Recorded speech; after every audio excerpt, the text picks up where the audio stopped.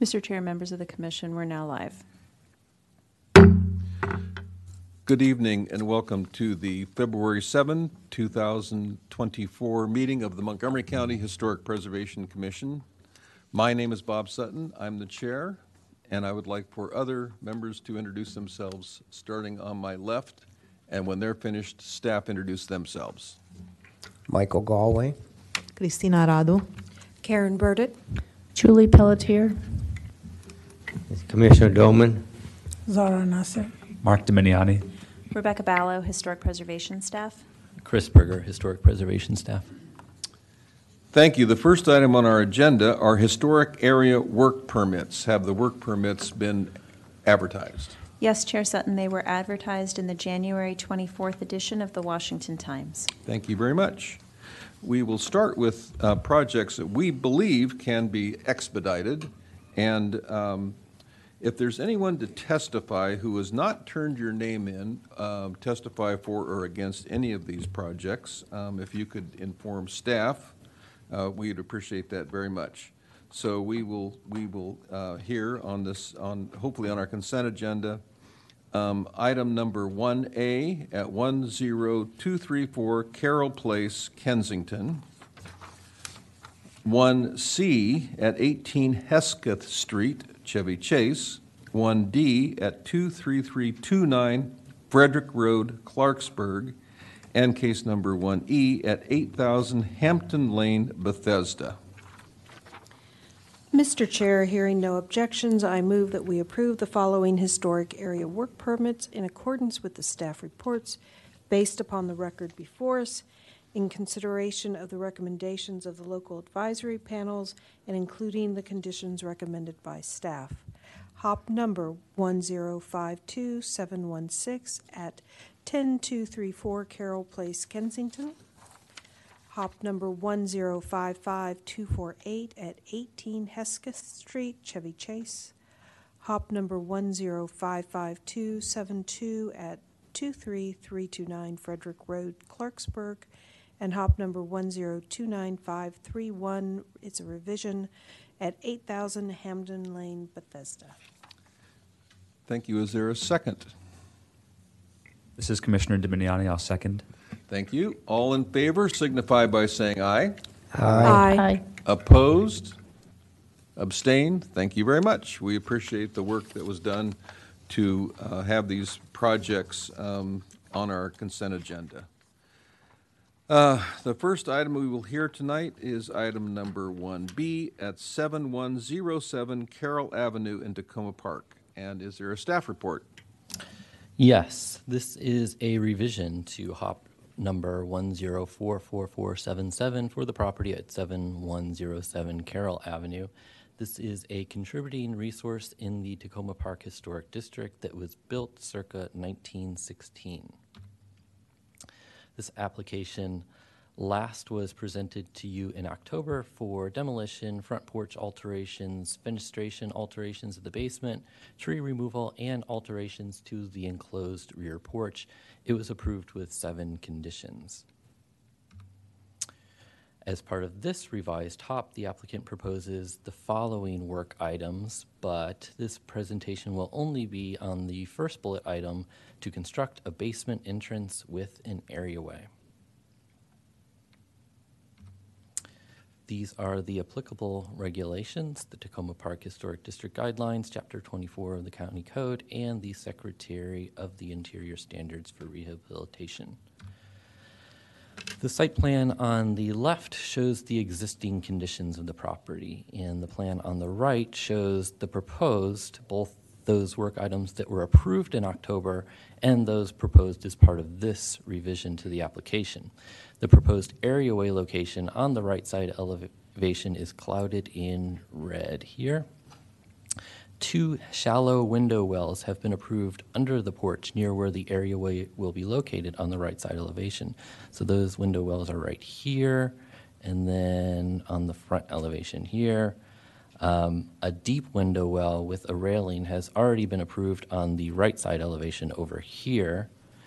Or actually that's right here, and then this one is going to be a shallow window well, and that is proposed as part of this application. This is the area to be affected, clouded in red. This photo was taken from the Carroll Avenue right-of-way. And here's additional photos of the basement window to be affected. It will be removed and replaced with a single aluminum-clad door. The concrete areaway will measure 4 feet 8 inches wide and approximately 10 feet long.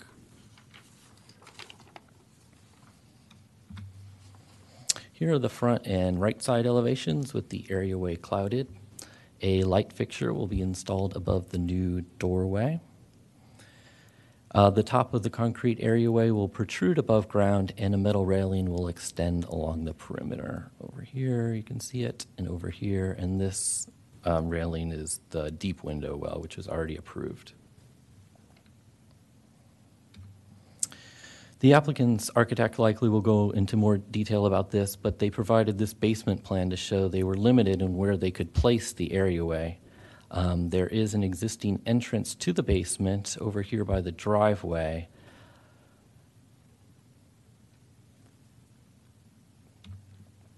So for staff findings and recommendations, staff does not support installation of the areaway in the proposed location. To the first point, the HPC previously approved the 2 shallow window wells under the porch on the right side elevation and a deep well with railing on the left side elevation. And as I mentioned, they propose a 4th well on the left side elevation as part of this application. The proposal to add an approximately 50 square foot areaway with railing toward the front of the house would be the largest alteration to the foundation at the front of the residence yet.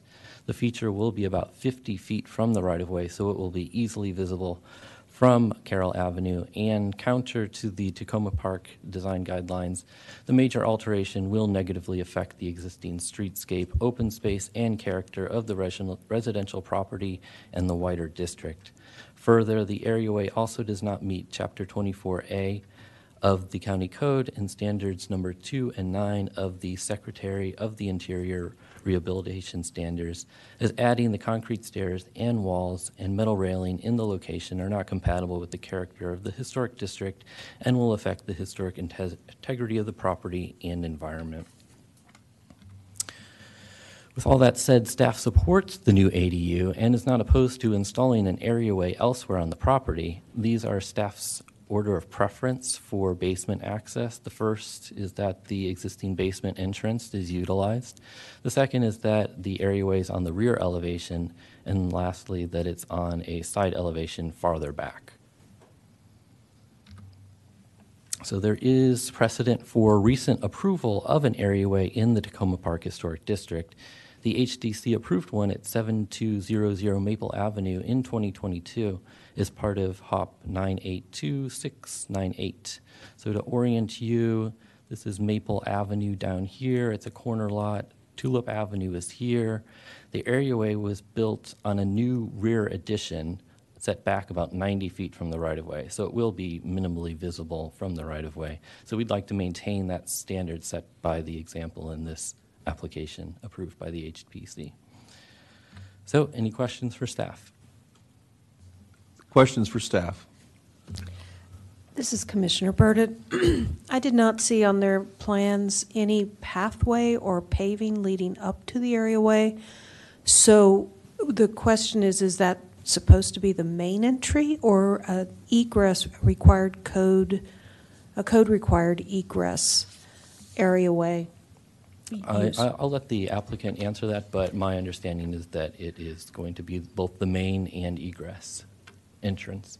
Thank you. Anyone else? Okay, if not, I would invite the owner or owner's rep to come forward. And if you could state your name for the record, if you could turn on the microphone there and state your name, you will have 7 minutes to do the presentation. Okay. Or answer questions, whatever you prefer. Okay. I'm Rick Vitulu. I'm the architect for this project. There's a number of things I wanted to bring up. Number one, the example of the project at 7200 Maple Avenue, that areaway that's on the corner of Tulip and Maple. That project actually had a second hop because the owners said they couldn't afford to do the large addition on the back. So we did a second hop for a different design, and that areaway was actually on Tulip Avenue, so it was visible. It was on the Tulip Avenue side, not on the opposite side. So it was actually an areaway that was very visible from the right-of-way, the side street right-of-way. Okay, so there's a number of things to bring up about the areaway. Number one, and there was a mention made in the staff report about the number of changes to the basement in this project to create an accessory dwelling unit. There is a change to 1, 2, 3. There's 4 different windows and window wells being installed, and that is to create code compliant light and ventilation into the living unit. So they weren't just arbitrary, they were to provide code mandated glazing. And the side entry off of the driveway that goes to a split stair going half a level down and half a level up, that actually is not a code compliant egress. So to not have or entry. So to not have an areaway, we can't really use that side entry as a main entrance. It has a number of problems with it. I mean, there's a chance we could get a code modification for this type of entry, but that stair has so many problems with it that I would be hesitant to count on that being approved as a code modification. The width of the stairway is insufficient. The headroom is insufficient. The rise run of the stair is insufficient. Right now, the doorway, the entry doorway, actually swings over a stair, which is not approvable by code either. So that side entrance is really problematic for providing the only entrance into this ADU. And the other locations for an areaway are also very problematic. So that's what I just wanted to give that rundown of what the problems with that side entry and the other issues. Are there any questions for Mr. Batullo? Yes, I do. Commissioner Burdett? The areaway, did you look at flipping it so that the steps go towards the back and you'd essentially be pulling it, the railing then further away? Not by much, but like about 6 feet further back? That would be possible. I mean, the door would have to stay in the same spot because that goes into the living space. If that's acceptable, that would certainly solve the problem. I guess my other question would be, between the furnace and the fireplace, there's a triangular area. Is it, I understand a lot of that is fireplace masonry, but is it actually triangular masonry? Yeah, it's solid masonry. Okay. I mean, it's an enormous masonry structure. There's two adjoining fireplaces downstairs and upstairs. And just that, I appreciate the existing conditions of the basement and locations of everything, but is there no way to put the areaway in the back of the house and cut through the storage area, a hallway to this ADU? Because, I mean, I guess one of my questions, another question is, where is the tenant supposed to park? Are they parking on the driveway, or are they parking? They don't park on Carroll, really. If there's the site plan shows there's a shared driveway on the north side of the house that goes to a very large parking area in the back. So for So they this. would park there. Okay, There's no so- street parking on Carroll. Yeah, no, yeah.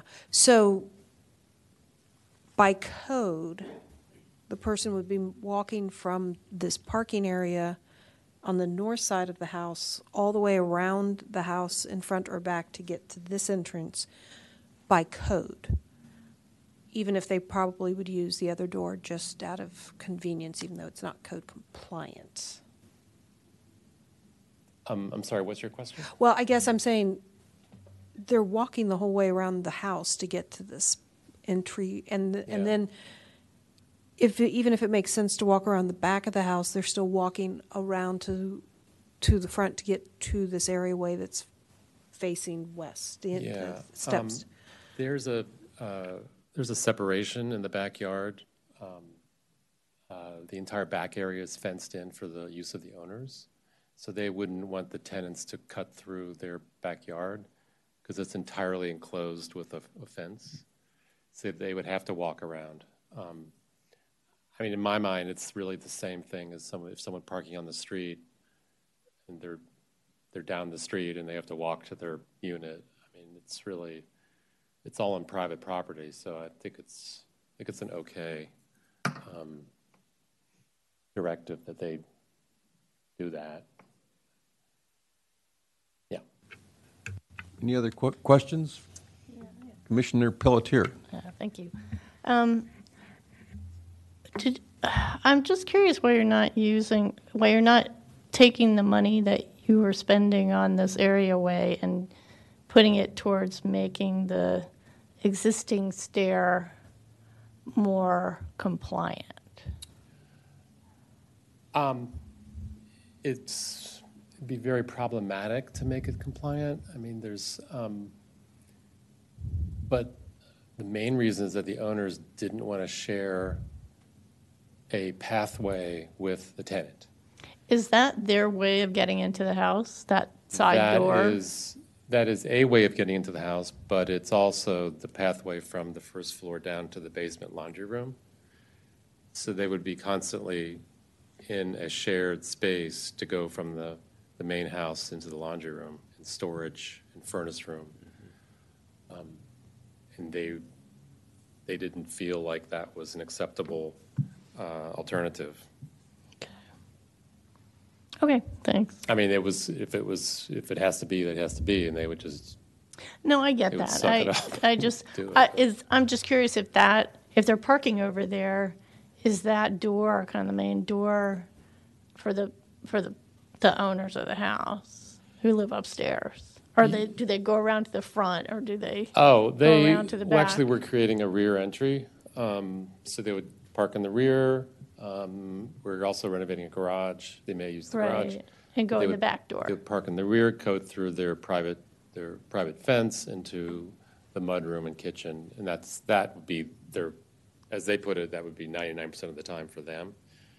Oh, okay. And people who were visiting would come in, would probably park in the front driveway or park on the street somewhere else and come in the front door. So the front door really wouldn't be the owner's entrance.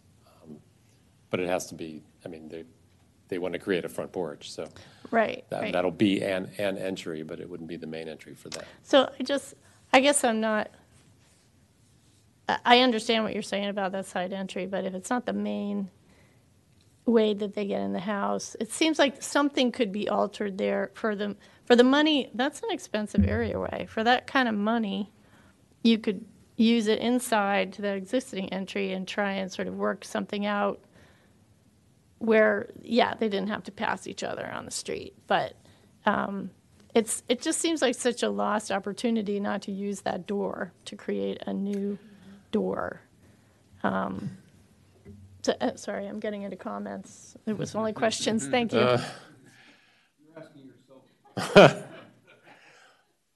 I think the main issue really is that the owners did not want to have to create a locking system for that outside door where they would be sharing it with the tenant and then also sharing the stairway with their usage of the laundry room and store, it's complicated. Any other questions? Okay. If not, you're welcome to stay there or take your seat. I'll take a seat. And we will start our deliberations. Would anyone like to start the discussion? Okay. Commissioner Burdett. I must say, while I do understand the owner's preference to not mix with their tenant, it just, you're putting in a window well, a deep window well, and it's an egress window well on that north side of the house, right next to where an areaway would be very advantageous to get into that apartment. And not knowing what the first floor plan looks like, obviously, I'm just looking at the basement floor plan. It just, to me, I'm not sure I understand why more effort isn't being made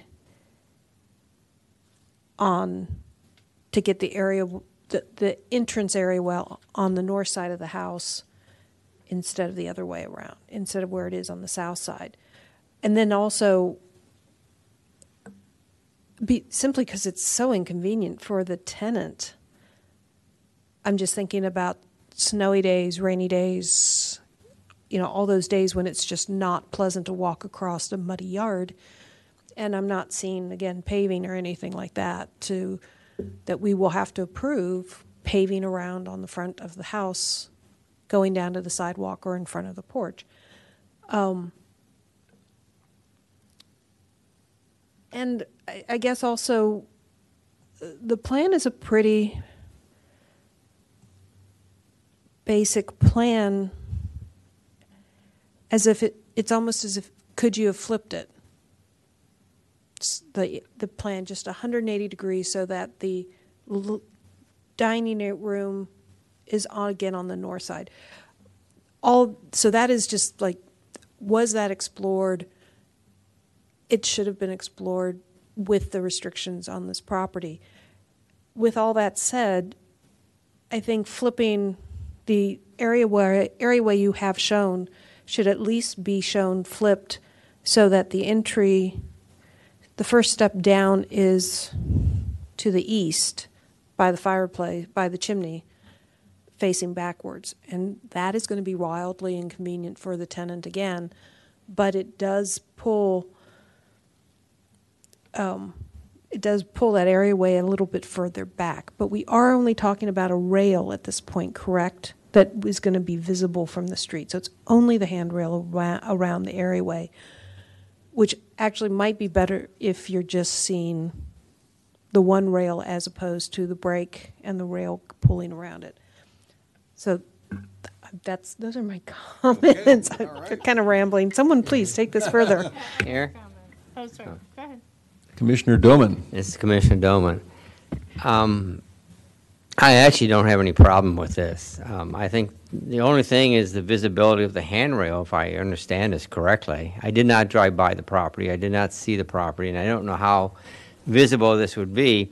Seems to me it's far enough back off the road, and we're not talking about a highly visible modification to this historic district. I just think that this is pretty unintrusive and pretty minimal, so I would support it as presented. Thanks. Commissioner Pelletier. Commissioner Burdett's idea of flipping the plan and using that areaway that you already have, the egress areaway, kind of making it bigger. I just keep wondering why you couldn't put two doors in there. Like if you got rid of that bottom stair that went down to the basement and made the areaway on the north side bigger, so you could get in there. Maybe you have the windows and I don't know.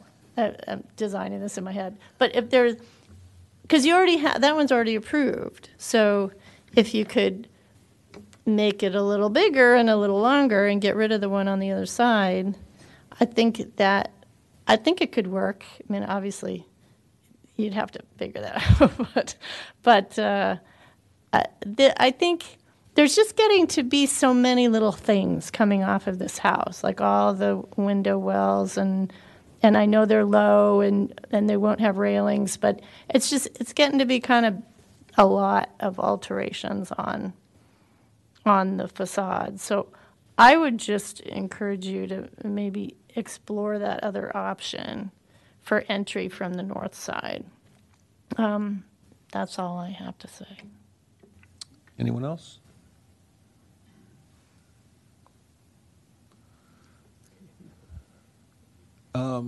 I would like to have the picture of the house brought up again, if you could.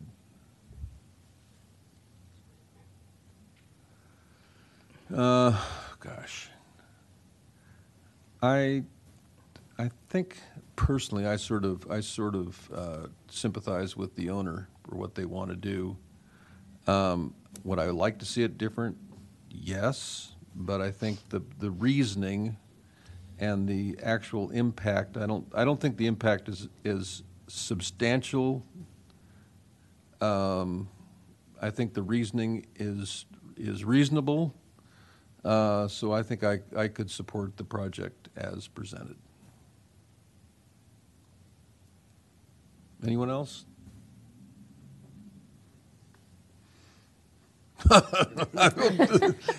Don't all speak at once, please. Do we vote? I'll speak. Yeah. Commissioner Radu.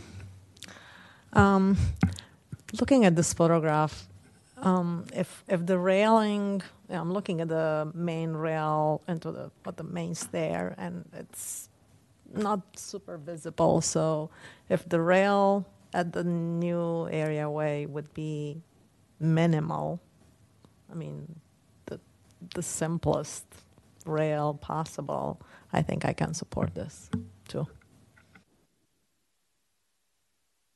I can go. Commissioner Nasser. I mean, although I'm not convinced that there is no way to make the other stair work, I kind of agree with others that the areaway, if you just see the railing, it's not that intrusive. But I definitely agree with Commissioner Burdett. Flipping it helps a little bit, about like 10 feet or so. So that's my comment. Anyone else?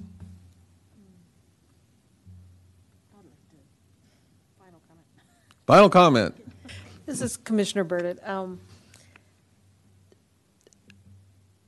We always try to stick to the regulations, and every case is taken on its own merits. It does not set precedents. So in that regard, despite all my talking earlier, I can support it as it is if the railing is kept to a minimum.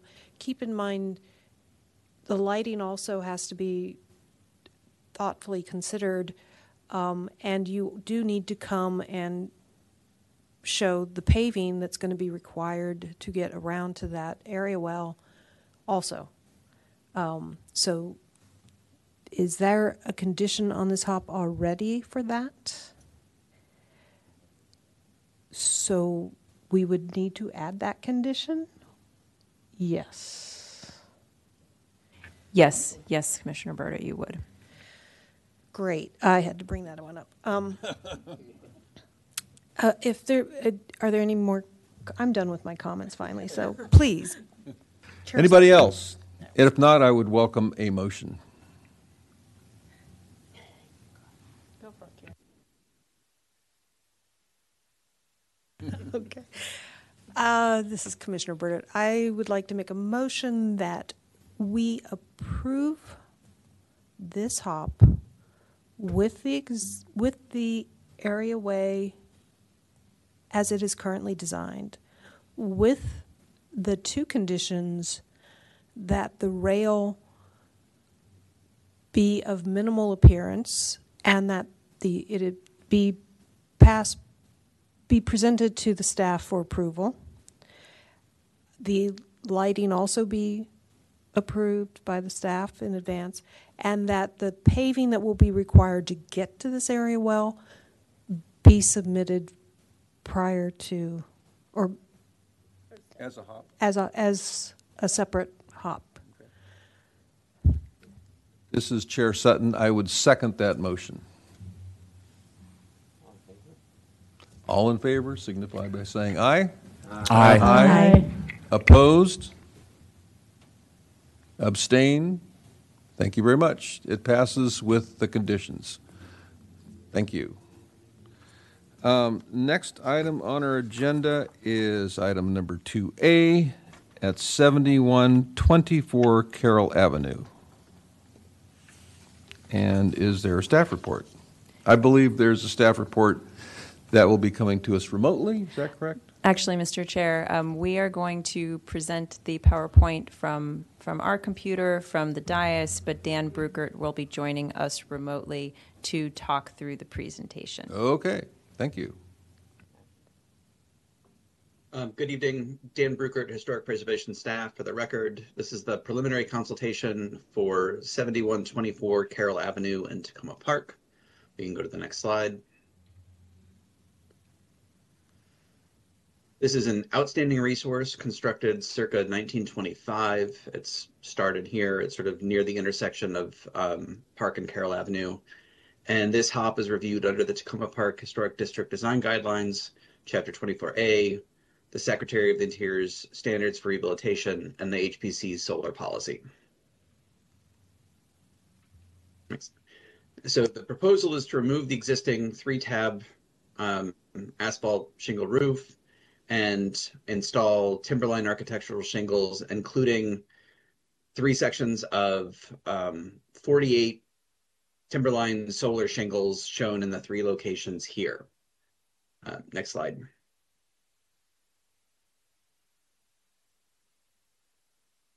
So as you can see, there are actually several outstanding resources surrounding this. There's one immediately to the north, one to the southeast, one immediately behind, and then there's another one 2 doors down to the south. And you'll see that both 7120 and 7118, which are the properties just below the subject property, both have solar panels on the roof. In both cases, the HPC found that the solar panels would not significantly detract from the historic character of the houses or the surrounding district. For 7120, the HPC found that the narrow setback and 2-story height mitigated the visual impact of the panels. This was approved in 2014, long before the solar panel policy was adopted. And then the HPC also identified the rectilinear configuration of the panels at 7118 as a preferred arrangement, which created a more uniform appearance, and that hop was approved in 2021. Next slide.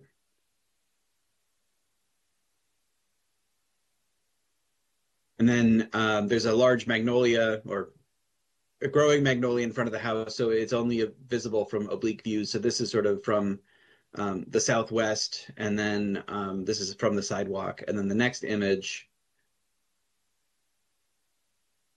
is shown from the driveway of the neighboring property. And we can move on to the next slide. So the applicant, since the time of the staff report's posting, the applicant provided this roof heat map showing that the proposed locations are those with the highest solar collection. I believe, and the applicant has not cleared this up yet, that the dormer further as far to the further to the rear of the house is the slope is too narrow to accommodate the solar shingles, which is why they're not proposed for there as well, where they would be, for all intents and purposes, invisible from the right of way. And we can move to the next slide. So I understand that a sample shingle was passed around during the work session, but unlike most other solar applications, the solar shingles are actually nailed to the roof sheathing just like any other shingle would. And then they're wired to one another above the roof surface, allowing you to make as large or small of an array as possible. And And then they're covered with a wire cover piece, which you see in the lower right, meaning that the only penetration into the roof is at the highest point of the solar array. And then multiple sections can be tied to one another through there. It makes for a relatively quick installation compared to either traditional solar panels or something like the Tesla panels that we've seen, which require almost a whole week for a roof, because those are all wired underneath the roof sheathing. We can move to the next slide. So the one instance that we know of locally is in the Woodside Locational Atlas District. This is 1717 Noyes Lane. It's a relatively simple house. This configuration is 3 shingles wide. So you see the sort of 3 perpendicular ribs that run up the roof from the shingles. And this was the only instance that we got to see in the flesh of the existing or of the proposed material. We can go to the next slide. So staff finds that removing the existing 3-tab shingle and replacing it with an architectural shingle roof is a compatible change that could be approved at the staff level. Staff finds that the preferred locations are not appropriate for solar installation. The lot is too small for a freestanding array. The accessory structure is too small and not engineered to accommodate the added weight of any solar. The rear addition is too small to accommodate the shingles and faces north, and the house orientation requires the panels on the left side to effectively collect sunlight. Go to the next slide. So the reason that we're having this as a preliminary consultation is the proposed material has not been previously evaluated by the HPC, and staff has expressed some reservations about the design of the proposed solar shingle system. The wire cover creates the appearance of ribs that project above the roof surface. In this instance, only one wire cover would be required for each of the 3 proposed locations. And we can go to the last slide. So again, this is just to reiterate from the staff report. The first question tonight is, does the HPC concur with staff's finding that the proposed locations are appropriate under the solar policy, or should some other consideration factor into the analysis for a HOP? And does the HPC concur with staff's finding that the material is potentially inappropriate under the solar policy, under the standards, and under Chapter 24A? And with that, I will answer any questions that you have for me at this time. Any questions? Commissioner Doman. Commissioner Doman, did the applicant provide information as to what % of the building load would be provided by the solar? I mean, this may be something you don't know, but I was wondering if their information is available, or maybe I didn't see it in the report. It's below 100% for this property. Well, I mean, so one of the interesting things about the solar shingles aren't as efficient as a traditional solar panel, in part because they are nailed to the roof sheathing.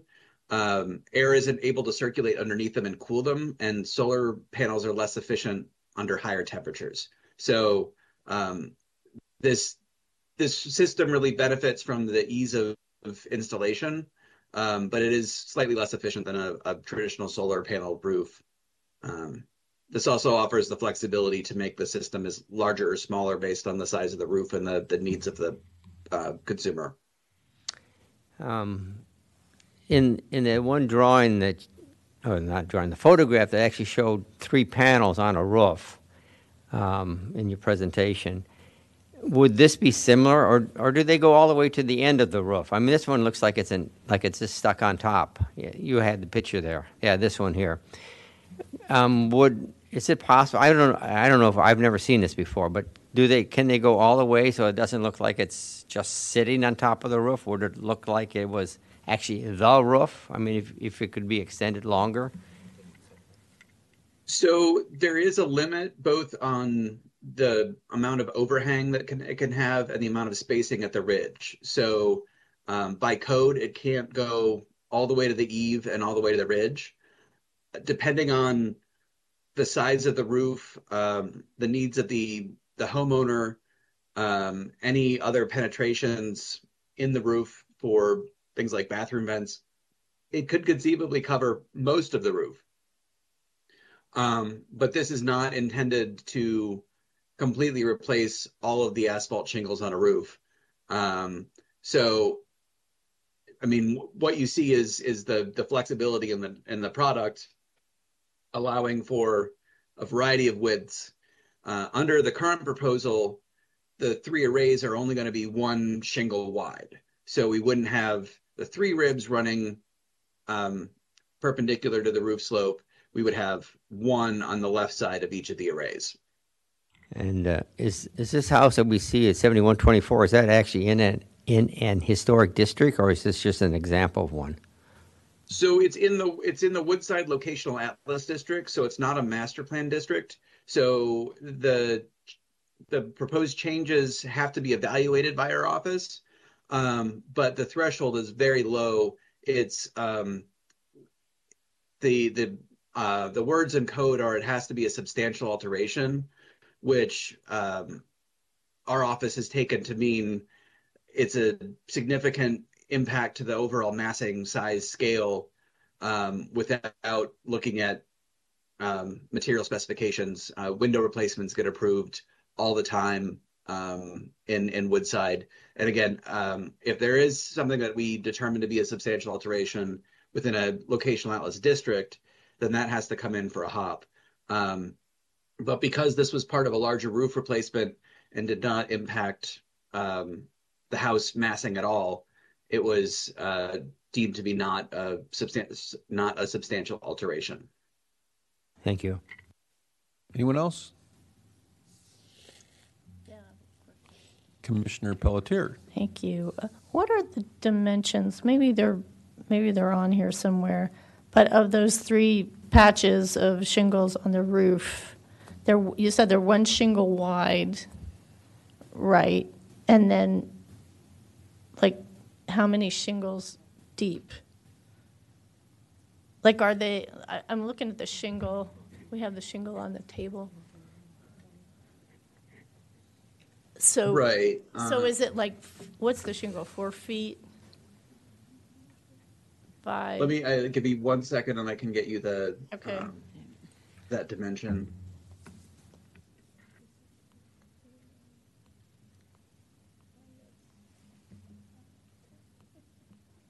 So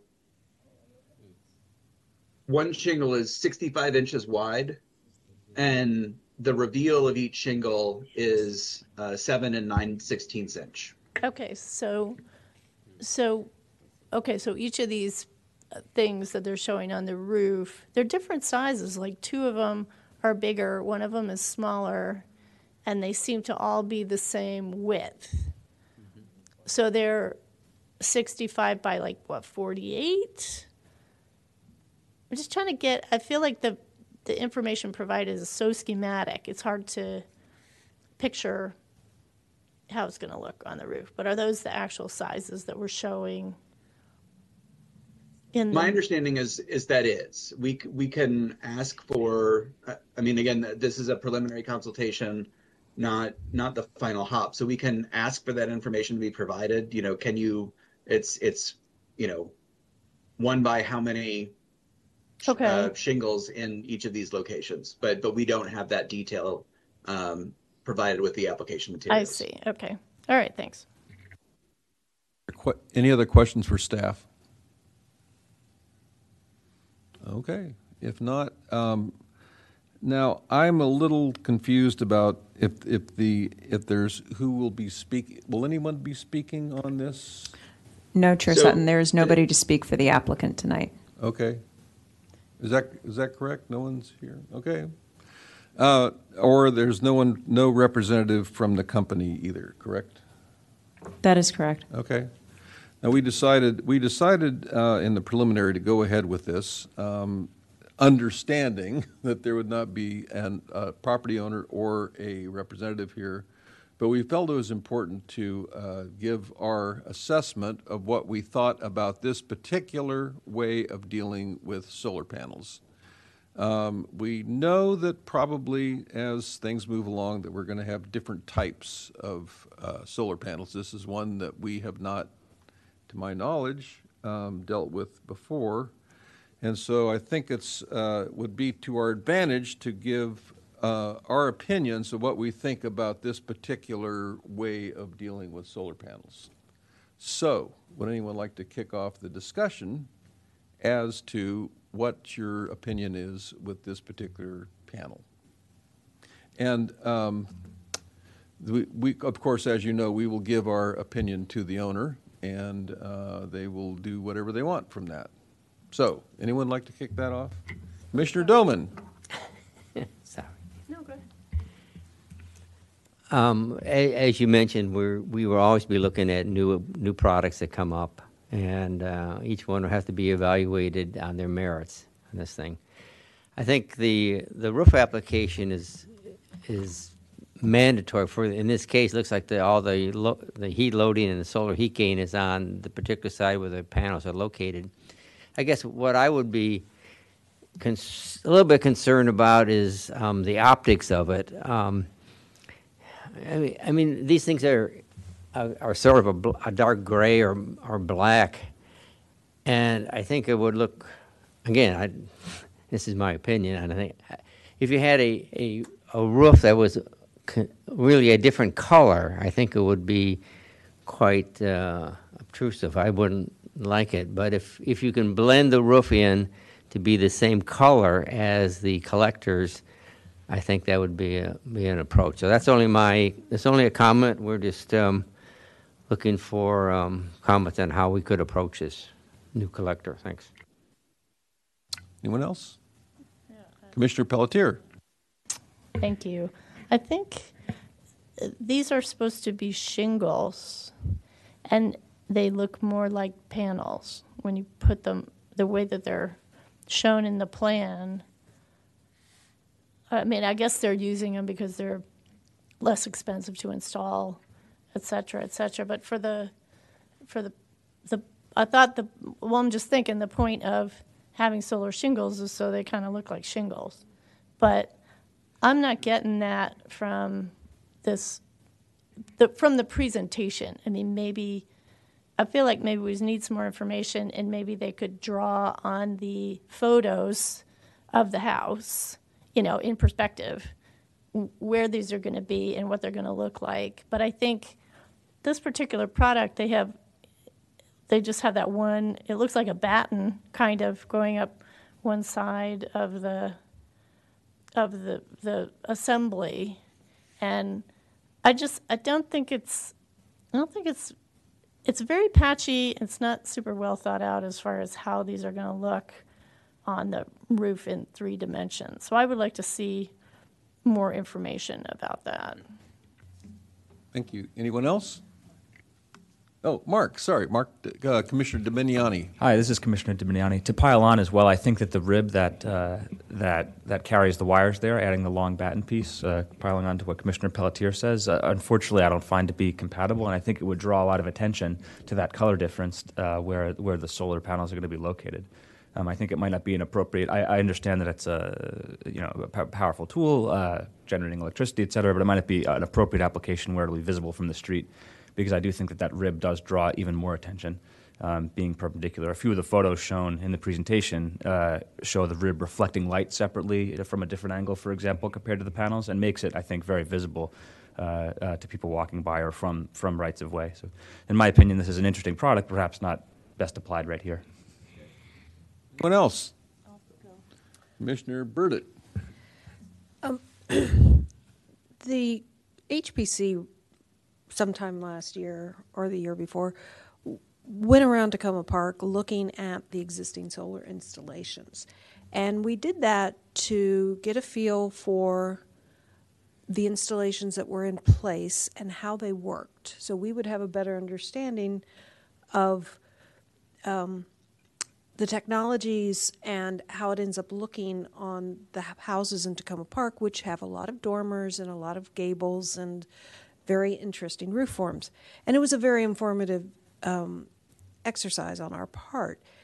And one of the issues that or one of the guidances, or I guess opinions we had after that, was that it's always better for these installations to be kind of coherent on the roof. They make sense. They don't just do a patchwork of panels here, there, and everywhere, just trying to get the best power, because the solar companies are technical. They're all about getting the most energy produced, whereas the rest of us are visual. And if it looks like a clutter on the roof, it's a clutter on the roof, no matter how good good deed it's doing. And that's how we encourage the more traditional installations, is try to get these things so that they look coherent.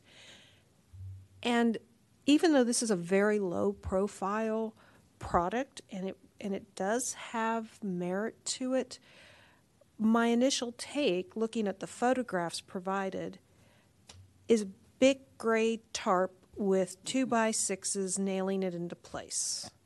Now that's a really crude way to put this, but that's, from the photographs, is what it looks like. I'm sure it doesn't look like that in real life. It looks better, but it just lacks a visual coherence to it, as if even the one photograph of the larger house, obviously nothing in one of our districts, where it's 1, 2, 3, 4, 5, 6 in a row, even if they put a false batten at the end and along the tops, it would make more visual sense.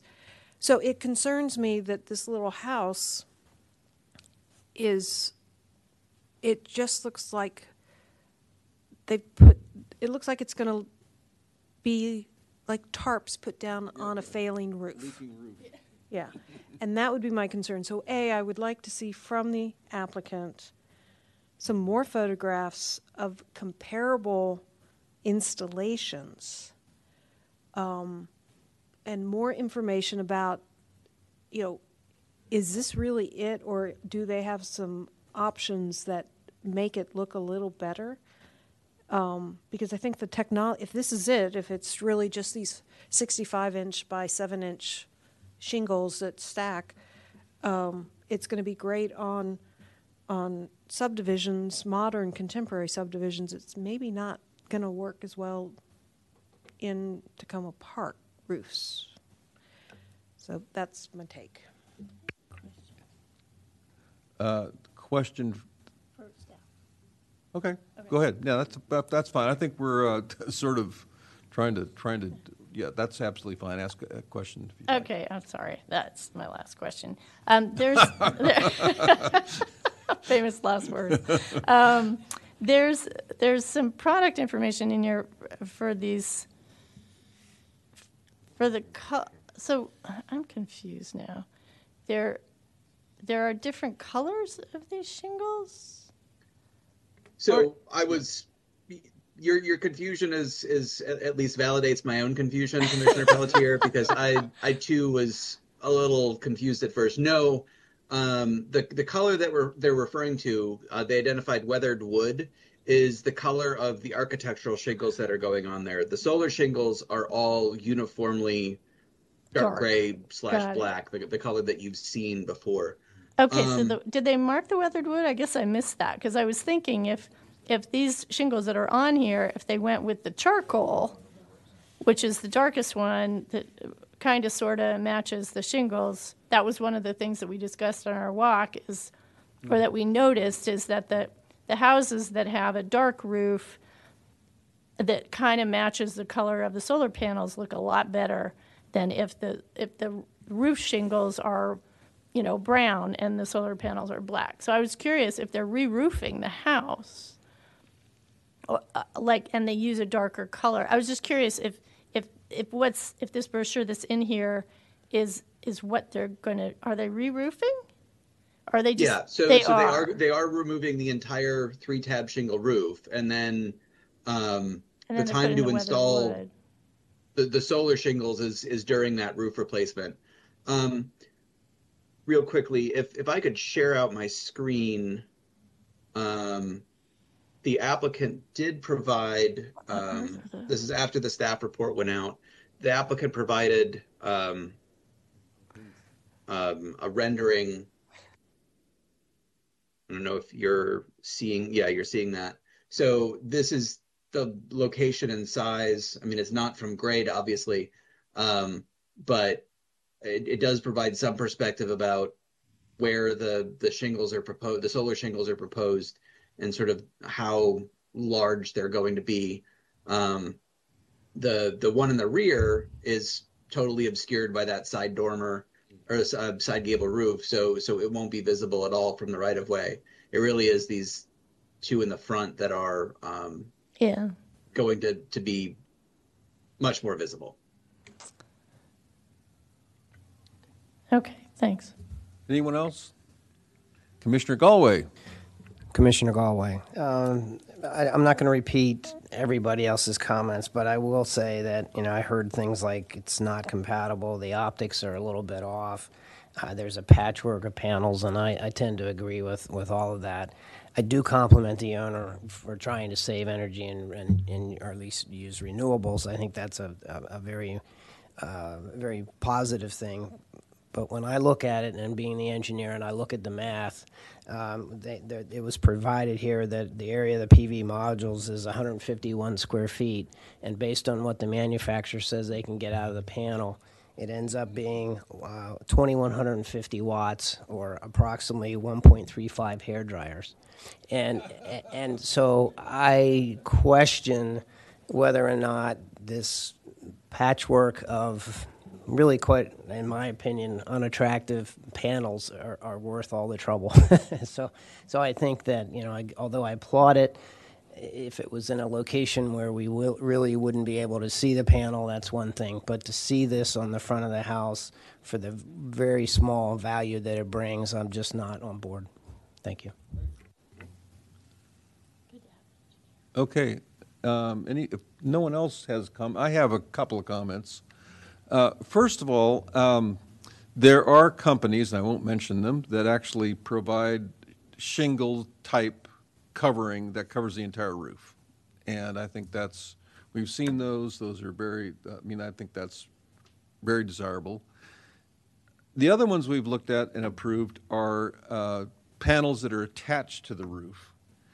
And my main concern about this is that this actually becomes a permanent part of the roof, and I think it's not attractive. I think one of the reasons why we have been approving solar panels in the past is we look at them as kind of temporary. In other words, they can be removed at some period of time.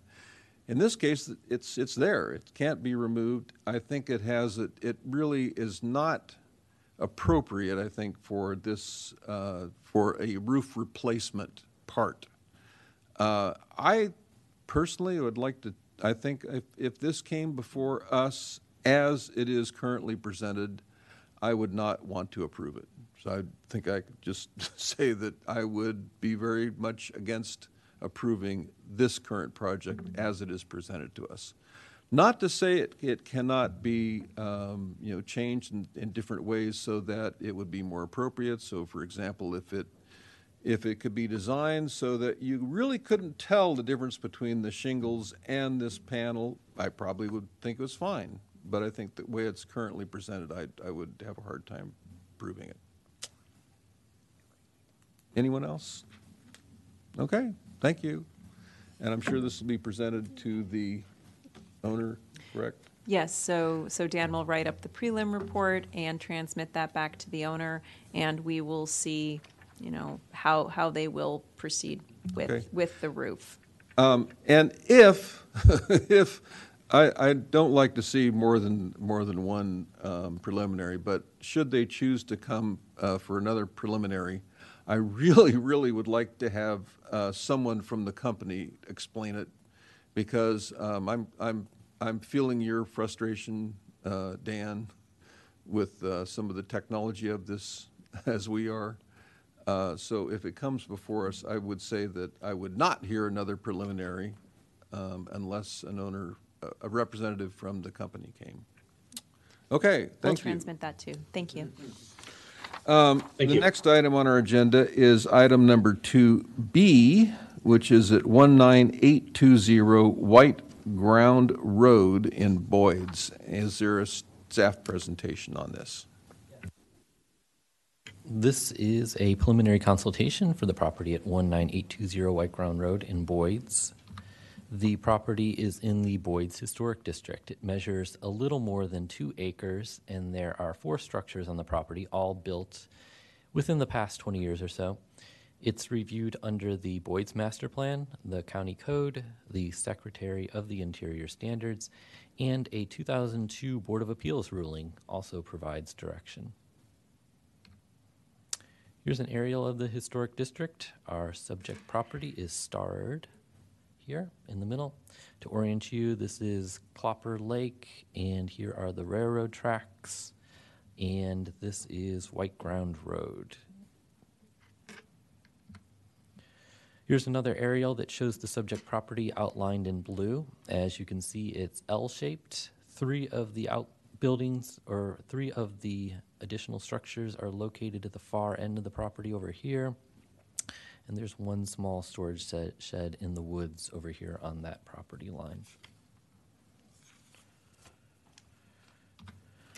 Here's a look at those 3 structures, agricultural structures in the far corner of the property. Here's one, there's one behind it, and then this one over here. So in 2002, a previous owner submitted a HOP to build a residence and barn on the property. The diagram shows what was approved. The HPC approved the work with these 4 conditions. The barn, which they also wanted to build at the time, it was proposed to be 2 stories, and HPC said it had to be 1 story. On the second one, the chimney on the right elevation had to be removed from the application. The side wing extension had to be reduced in width to no more than 18 feet. This was going to be a garage. And the dormer proportions were to be reviewed at the staff level. The applicant appealed the HPC's decision. The Board of Appeals allowed the 2nd story on the barn, but affirmed the HPC's decision to deny the 2nd chimney and limit the side wing to 18 feet and require staff to review the dormer on the wing. So later in 2002, the applicant came back to the HPC with the redesigned side wing. The HPC approved the plans with those 2 conditions listed there, again requiring that the 2nd chimney not be built on the right elevation, and of course this house was never built.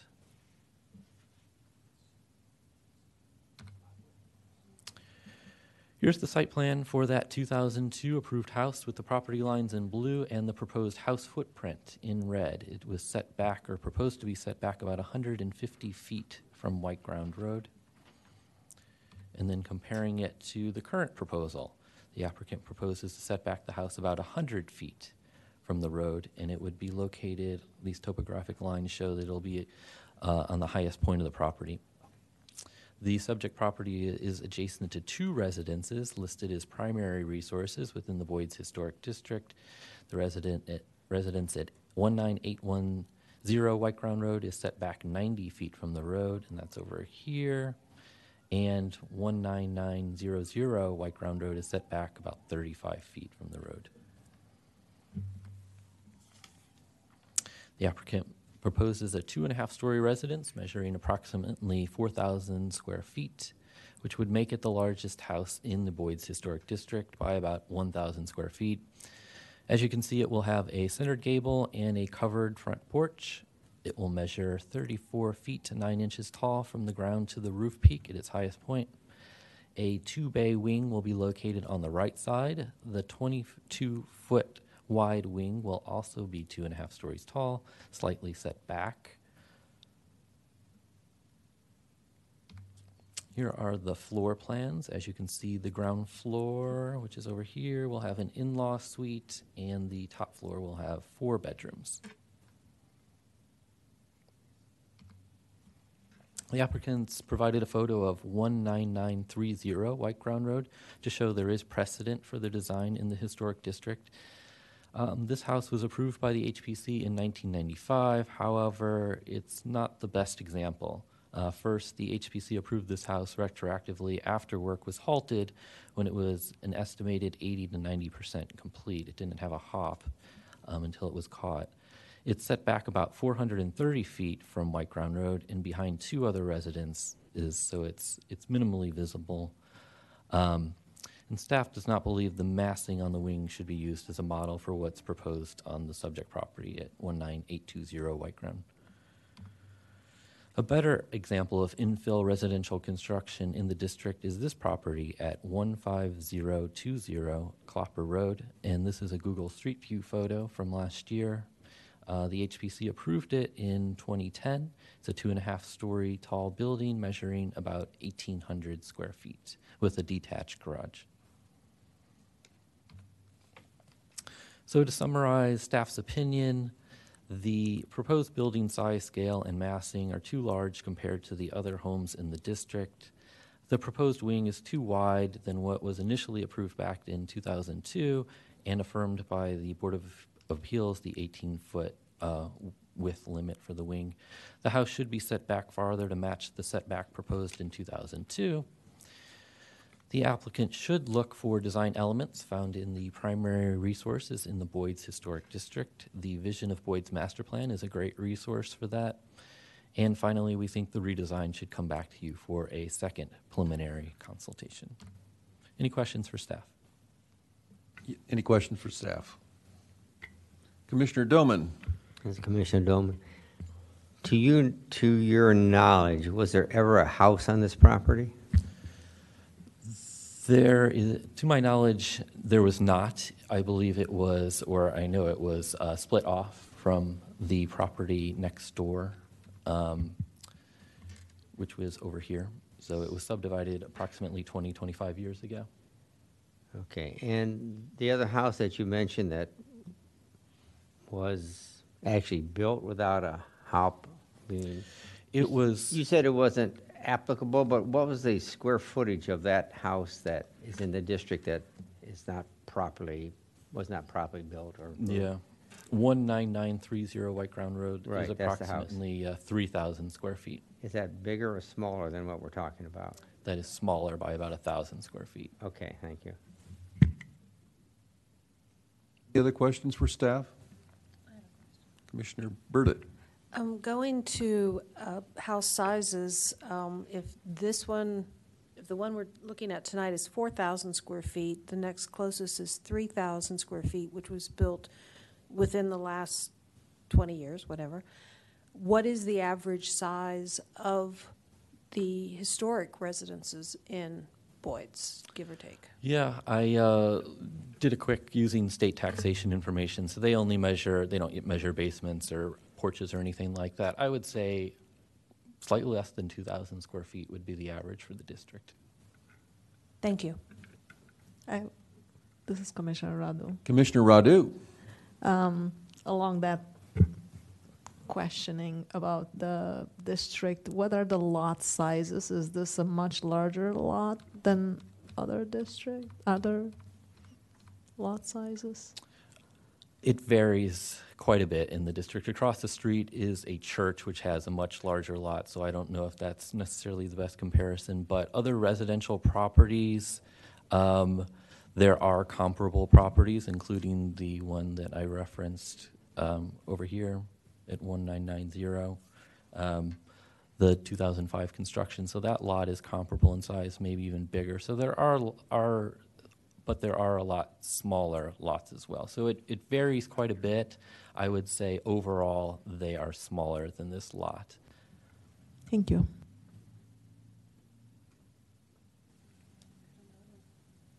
Commissioner Burdett. Was there a reason given why the house has moved forward? Is there supposed to be agricultural use of the rest of the property or a horse arena or anything like that? Was any of that information provided? Not provided, so that would be an excellent question for the applicant. Thank you. Okay, if there are no more questions for staff, I would invite the owners reps to come forward. The names that I have Denilza Garcia, Jamie Garcia, and David Robbins. So as many of you all or anybody else, welcome to come forward. And you can come and sit with a microphone, turn the microphone on. When the light goes on, you'll be live. And if you could state your name for the record, that would be good. You will have 7 minutes to do a presentation. And after that, we will probably be asking you some questions. So you have the floor. Jamie Garcia. David Robbins. I'm an architect here in the Maryland area, and we've worked on many historic properties throughout, some in Tacoma Park, others in Annapolis, in Relay, Maryland, and on Main Street in Ellicott City, just the ones in this area. So, thank you. And I'm the architect for the project. So would you like to do a presentation? Well, we've presented the work to you, and based on what the Garcias had wished to do, we did a survey throughout the area and tried to match many of the elements in the district and use those elements in our presentation. As I read the staff report, the comments that you have addressed, many of them seem to appear on the size of the property was not in keeping with the other properties and some of the other historic properties. I would like to mention that in historic properties that were done either 50 to 100 years prior, the square footages of those houses, it was a much smaller square footage because people lived in smaller houses, and our needs now have changed. Kitchens have changed, bathrooms have changed. And another reason for the size of the property had to do with the Garcia's need to bring their elderly parents. One of the parents was going to live in the property, so that required a slightly larger footprint. As far as the exterior materials, we try to use many of the elements that we saw throughout the neighborhood, try to use comparable windows and trim and materials that was throughout the area. And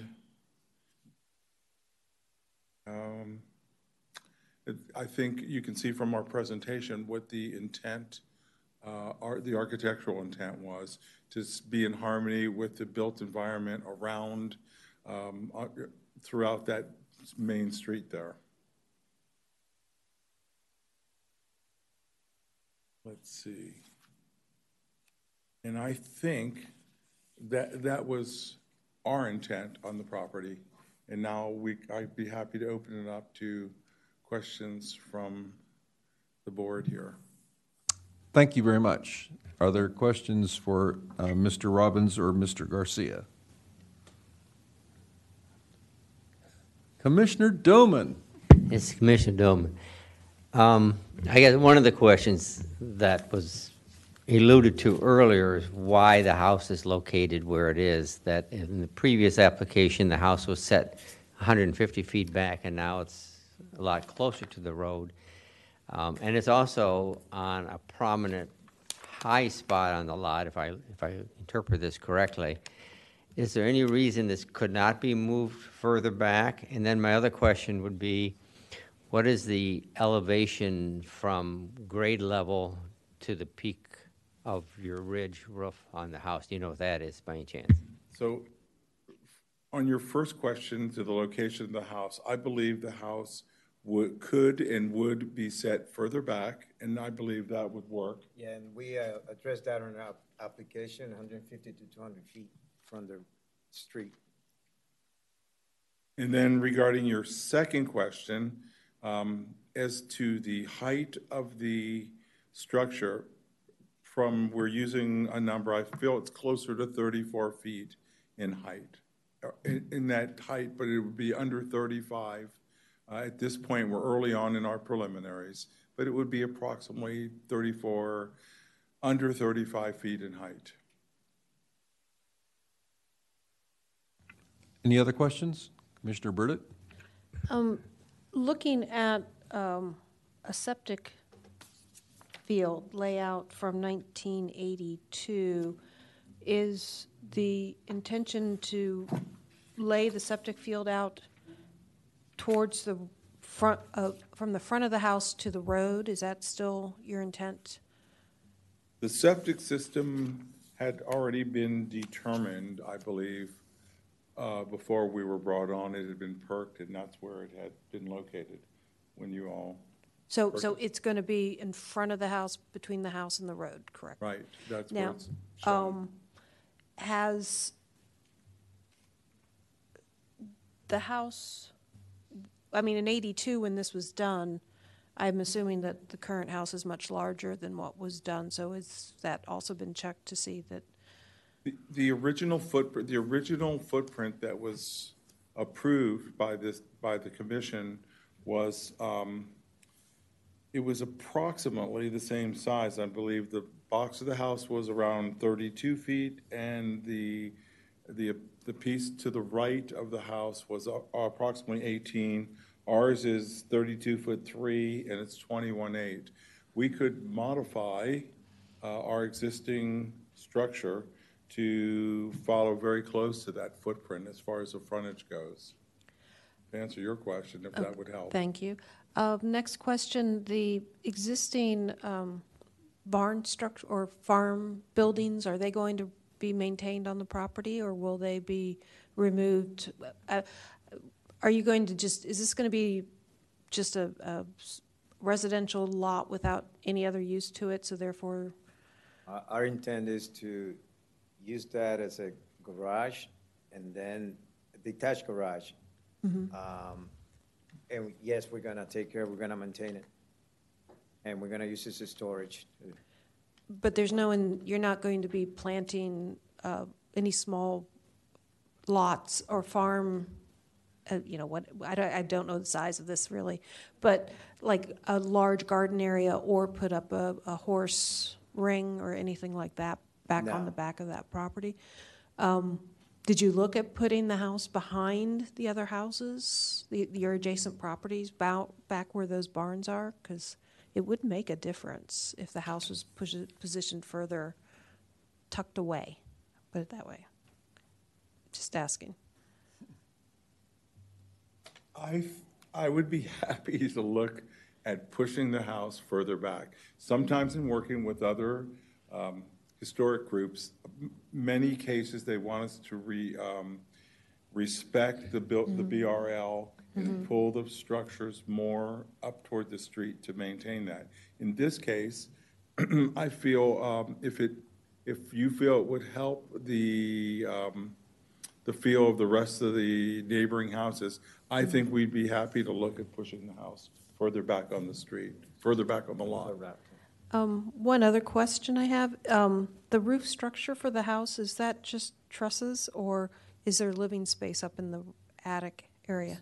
On the main body of the house, we were proposing an attic built into the trusses, an attic loft space. It's approximately, it's less than 1/3 of the floor area, and it would be like a granny room, and it was just built into the trusses. And the only way you would know that it was there was on the gable side. There would be a window up above the stair. Okay, thank you. Any other questions? Okay, thank you so much. Now, what we will do is we will deliberate here. We'll give you what we think about the project. This is I think I am very proud of the service we provide, because we want to make sure that when it comes before us for a historic area work permit, that we're able to approve it. So we will give you what we think. Now, that said, you're not required to do what we tell you to do, but it's often a good idea to pay attention, because it will come before us at some point for a historic area work permit.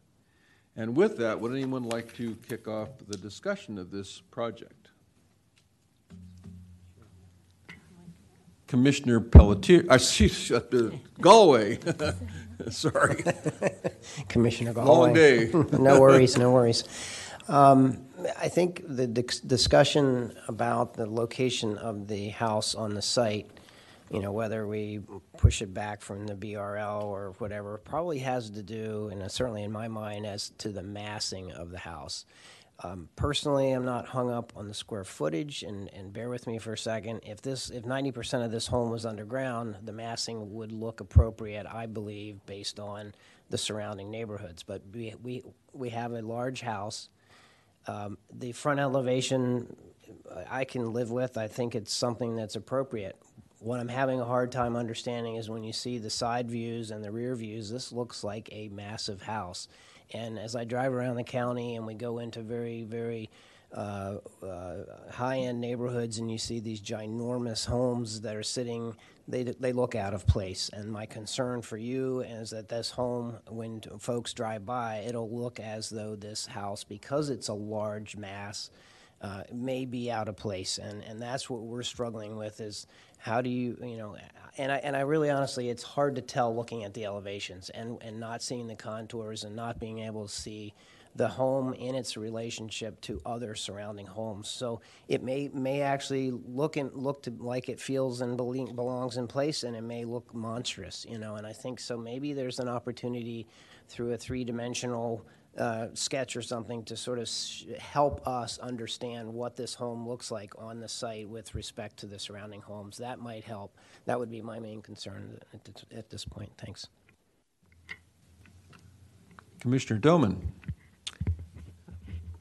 Yeah, just to follow up on, I did drive by the property, and I actually drove in and parked in the parking lot where the church is, and there's a significant change in elevation. The parking lot is lower than the road, and the road is lower than your property. And from where I was in the parking lot, I don't think I could see the house. I mean, it's hard to judge because we're looking at a 35-foot house to the peak.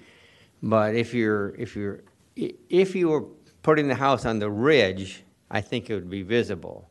But if you move it back, because of the way the property kind of rises up and falls back again, driving by, that house almost ends up being invisible from the road. From my perspective, when I drove by it, when I looked at the lay of the property and I walked around a little bit, didn't go beyond the gate, but I did walk up and take a look at everything. And I thought it's, I think the position would be fine if you could move it back. So that's my comment. Thank you. Commissioner Radu. Yes, I was ambivalent about the position. So I think in a historic district, I hear what you said, that sometimes people in historic districts feel like they would prefer to have these, let's say, empty lots filled kind of along the same lines of other buildings in the area.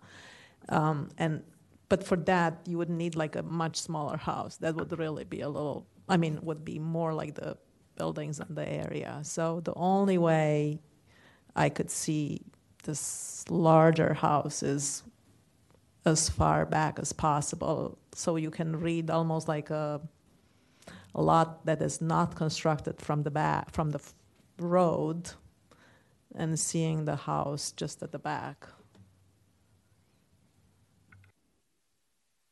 Also, we're early on in our preliminaries, and as I can go back into my building sections, I believe that I can reduce the pitch on the roofs and bring the roof down. Although in Montgomery County, as you all are aware, we're required to do a few energy saving sectional details, that is the heels of the trusses, to get better insulation in the roof. But it's possible to reduce that roof. And I think that would go a long way into reducing, it would bring down the height, and it would bring down maybe some of your objections of the house appearing larger than the surrounding houses. So we can do a second look at that. This is Rebecca Ballo for the record. A request from the staff as well, because we've had other infill houses in other districts, Capitol View Park as an example, where the commission's guidance was in that case to put the house on a diet to make it smaller. It reiterated a lot of the similar comments and concerns from the staff that have also been expressed to this applicant over the course of many months. And in that case, we saw, if you think small tweaks will get it there, I would ask to be clear about that. But if you think this needs something more, which maybe, some members don't, and if some members do, I would ask for the staff so that we can be clear in how to direct this applicant, so we also don't end up taking perhaps a lot of their time and effort and funds, but be really clear if you would like to see a bigger change, and if not, fine. But if you do, please, that would help us as well. Thank you. Commissioner Pelletier. Thank you.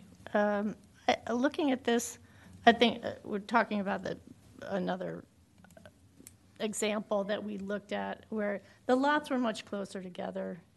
And I think in this case, because it has a more country feel to it, also in this case, I think when I saw the front elevation of the house, I thought, the details kind of, because I drove around out there as well, and I thought the details of the front elevation are compatible, I think, with the district.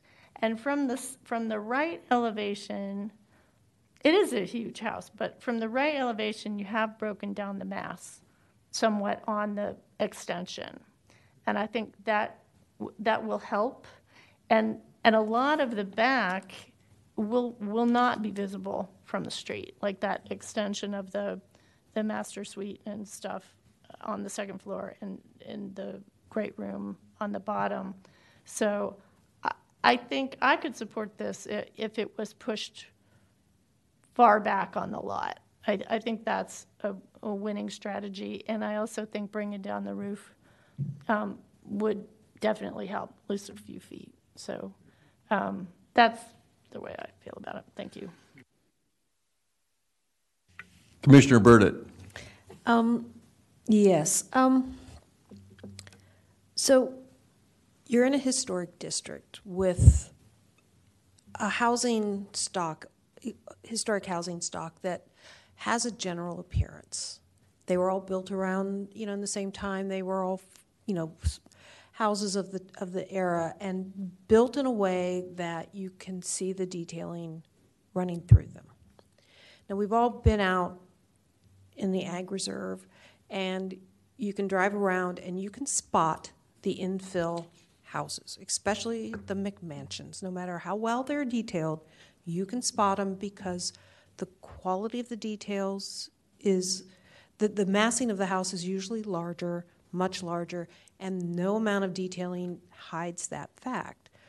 We have recently been talking about a house out in Clarksburg that was a master plan and had to be essentially rebuilt by the developer to maintain it. And it was a very small farmhouse, 2-story farmhouse, very old. And when we started working with them, you had this tiny little house and this massive addition off the back. And we worked a great deal, many, many, many times with them to scale it down. Now, and this was a developer doing this, but the developer had what they needed to have in the house. They needed to have the great room. They needed to have the big kitchen. They needed the appropriate number of bedrooms and the master bath and all of this and that. Well, they got it in the house, and the house was not a big box. And you could see the form of the original historic house was still there. You could still see the scale of the original house, while the things that went on behind it were scaled appropriately as well to meet the requirements of what an addition to that historic house would have looked like back in the day, and to what is needed today by modern owners. And if you look at it, it's really obvious up in New England, but if you look at houses, older houses that had additions as families, grew or really it was maiden aunts and parents moved in with the families and they had to, keep adding on.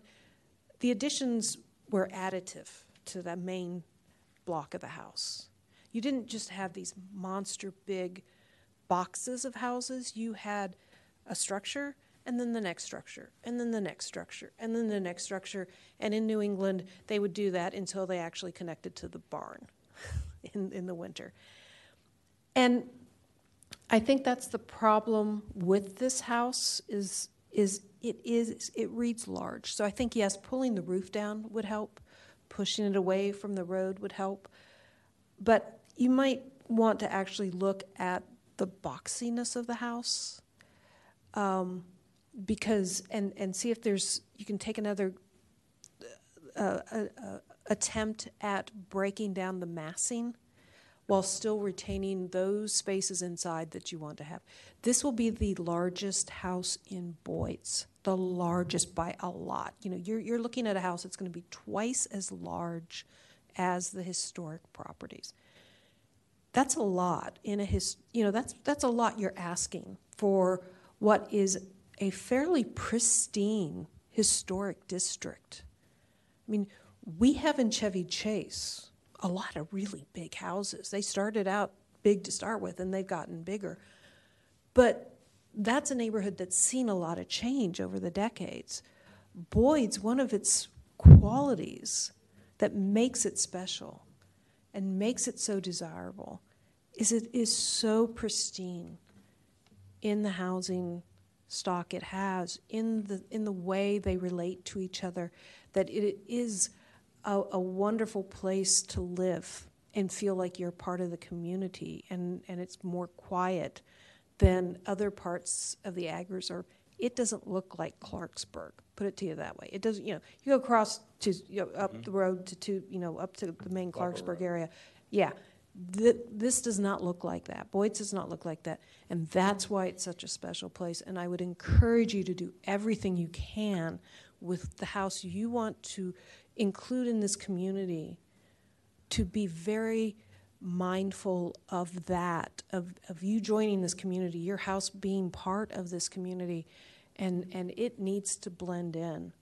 And I think you need to work on it a little bit longer and break down that massing, pull that roof down, and also the materials you choose and the detailing you do on the exterior really have to have that quality that the older houses have. It can't be out-of-the-box stock trim. You need to think carefully about how that trim is scaled and sized. And the staff can obviously probably have already talked to you about that, but it's a significant issue. It all comes together because when everything's said and done, you just want your house to be there. You don't want anybody driving past going, oh, there's a McMansion or there's an infill. You just want them to say, oh, that's a nice one too, just like the others. So that's, you move into a neighborhood, you become part of the community, and you just want to be part of the community. You don't want to be, the nail that sticks up out of the, is that a Japanese phrase? I think. Anyhow. You got me there. Anyhow, that's my opinion. Thank you. And I look forward to seeing you at another preliminary. Anyone else? Okay. I think, unless I've missed something, I think there's several things here that I think are relatively consistent across the board. I think everybody feels that if you can move the house back further on the lot, that would be a big advantage. If you could reduce the height of the house, that would be helpful. And any way to reduce the massing of the house, I think, would be helpful as well. Personally, I understand what the issues are. I think it's very commendable that you're looking to have multiple generations in the house, and I think obviously you need to have space for that. So I get it. But if it any way could be reduced, I think everybody would be happy with that. I think you're on the right track. Personally, I think the basic design, looks very much similar to other infill houses. I think that's commendable. I think you're on the right track, and I look forward to seeing this house in the future. So thank you so much for coming before us. All right, thanks. And all of the comments that we've made will be available to you with the staff. You'll have everything that we've said tonight. All right, thank you. Thank you. Next item on our agenda are our minutes from January 24th. I unfortunately was ill and was not able to be here, so I did not look at the minutes since I did not know what was there. But do we have minutes available? We do, Chair Sutton. We have the Okay. minutes from January 24th Okay, has available. anyone had a chance to read the minutes? And if so, do I have a motion? No. I have a comment. A comment? Yeah, I did. Actually, I'm situation than you. I didn't read them till this evening. When I didn't know they were out there, but I have some comments that pertain to our subcommittee meeting, and I guess I will voice my opinion when we vote on them. Then I'm a little. I'm. Want to make amendments? Well, first of all, gosh, how do we do this? Would you like to make a motion that we approve the minutes and you have amendments that you would like to make to the amendments? And if so, what are they? Actually, I think they accurately cover our meeting. Okay. I just don't think we should put trade names in there. We reference Trex and we reference Timberline as examples, and I think we should just not mention specific products in the minutes. I think the point has been made that we want a certain design of the wood and let it go at that without bringing in products. Okay. That's my only comment. Okay. Is there a second to that motion? I'll second the motion. This is Okay. Commissioner Radu. Okay, all in favor of approving the minutes with the amendment made by Commissioner Doman, signify by saying aye. Aye. Aye. Opposed? Abstained? This is Chair Sutton. I will abstain since I was not at the meeting and cannot give an appropriate view of it. Okay? This is Rebecca Ballo. I'm going to note for the record that, as Commissioner Doman said, this is an accurate capturing of your proceedings in the committee meeting.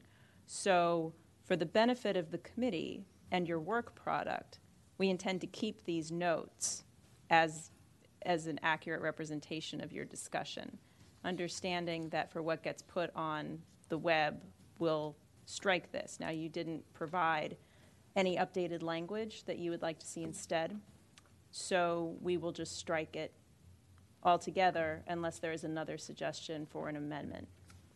No, I was caught off guard. I didn't see the minutes until preliminary when we got here. But basically, I just want to eliminate the Trex and Timberline references as examples. That'd be my only comment.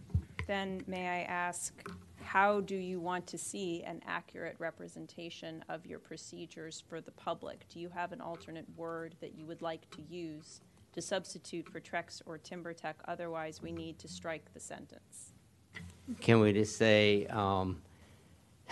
that it does not have visible end grain relief? Or problem with these things is that they have This is again up for the commissioners to decide what is then going to be an accurate representation of your discussion if you strike it. I have a question. And we're going to keep these notes separate anyways because you did talk about Trex and Timberline, and we're not going to use those words in our white paper, and we're not going to use product language. But my comment to you is that if you strike things from the record and it's not so easy as like just striking a word. Unless you tell me what you want to put back in its place. Before you, if I would like to ask something. Now, I was not at the meeting, so a little bit hesitant to say anything, but I believe it's appropriate if those two things were discussed in the meeting, those two companies were discussed in the meeting, that they should be reflected in the minutes. But as Ms. Ballo said, it would not be in the things that go out to the public other than in the meeting. Okay. Well, I have a question. Well, I have a question for Commissioner Dolman. Why do you feel we should take them out? I just don't think we should reference products. Well, I think it, But we did. if I'm, yeah, again, I'm kind of in an awkward space because I wasn't there, but personally, I think it's appropriate to approve the minutes because that is the language that was in the meeting from what it sounds like, but maybe not in anything that goes beyond that. So to resolve the issue, then I will retract my, Okay, I okay. retract my motion Okay, to no, well, strike that. let's start over again. All we need to do, you can say, I do not wish to have this amendment. I'm not the lawyer here, so I would say, you would like to retract your motion, okay? Or amendment. I will retract my And whoever did the motion second. to amend the minutes. The second? I will accept the retraction. Okay, everybody in favor of retracting that, say aye. Aye. Now, would you like to have another? Can I abstain? Of course you can abstain, yes. Okay. Okay, so, do I have another motion?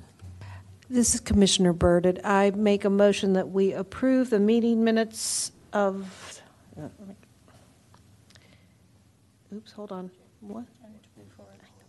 Oh, I'm January 24th, January 24th, 2024, period. period. Okay, is there a second?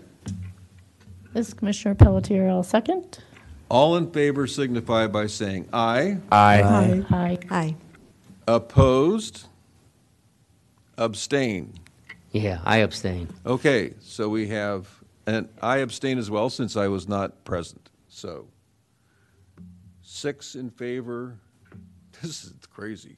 6 in favor, nobody opposed, 2 abstain. Right? Is that so confusing that you don't know whether you're coming or going? I got it. Okay, thank you. I got it. Next item on our agenda, Can I just make a comment? yes. But since several people were not at that meeting, I'm not sure how this approval like really is meant to be. You can. Just for the I mean, No, I appreciate it. You can vote to approve the meeting minutes, even if you weren't there at the subcommittee meeting. It's really your choice. okay, thank you. Okay, next item, commission items. Are there any commission items? And I understand that there are staff items, correct? There are just a few, Chair Sutton. As I said during the work session, the PHP committee of the County Council has reviewed the Tacoma Park Minor Master Plan Amendment and the associated historic site designations that the HPC and the Planning Board recommended, and they had no comments, and they unanimously voted to send the designations back to the full council. We have 2 new historic markers that hopefully are going to go in the ground this month. If I say that, it'll jinx it, but hopefully very soon. One at the Forest Glen Metro and one at the Wheaton Veterans Park. 2 African-American historic markers as we get closer to the date and the ribbon cuttings. I'll let everybody know. This past weekend, there was a really wonderful event at the Flower Theater where the neon signs were reinstalled and relit, which was great. We got some great video of it. We're going to put out a new YouTube video for people to share and to see it. I recently applied for a grant with MHT for funding for staff and commissioner training. This summer is the National Alliance for Preservation Commission's biannual conference. I think it's in Florida this year. I think it's in Miami. And if we're awarded the grant, then we can send at least one commissioner probably fully to the conference, or we might be able to split it between two people if two people want to go and maybe cover some of it for yourselves. But I should know by the end of the month if we've received the grant from the state, and then I can forward the information from the conference. NAPC is a wonderful, really wonderful conference. It's the only one dedicated just to historic preservation commissions from around the whole country, and it's really a good time. When is it? It's in July or August, I think. So I'll forward all that information. And then also, we are in the middle of Black History Month, and the Commission, particularly through our Parks Department, has a lot of really wonderful events at Oakley Cabin and the Josiah Henson Museum, and up at Woodlawn, the Underground Railroad Trail, just so many things. So if you're looking for any events for yourself or people who are in town for Black History Month, please check out our parks calendar. There's a lot of great stuff. And that's it. Thank you. I have a question. Oh, for staff. okay.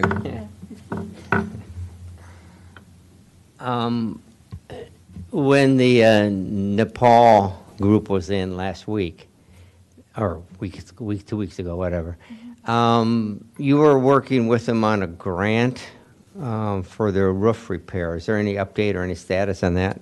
I do know that they intend to apply. So the first step is to get them into the heritage area. Right now, they are just adjacent to it.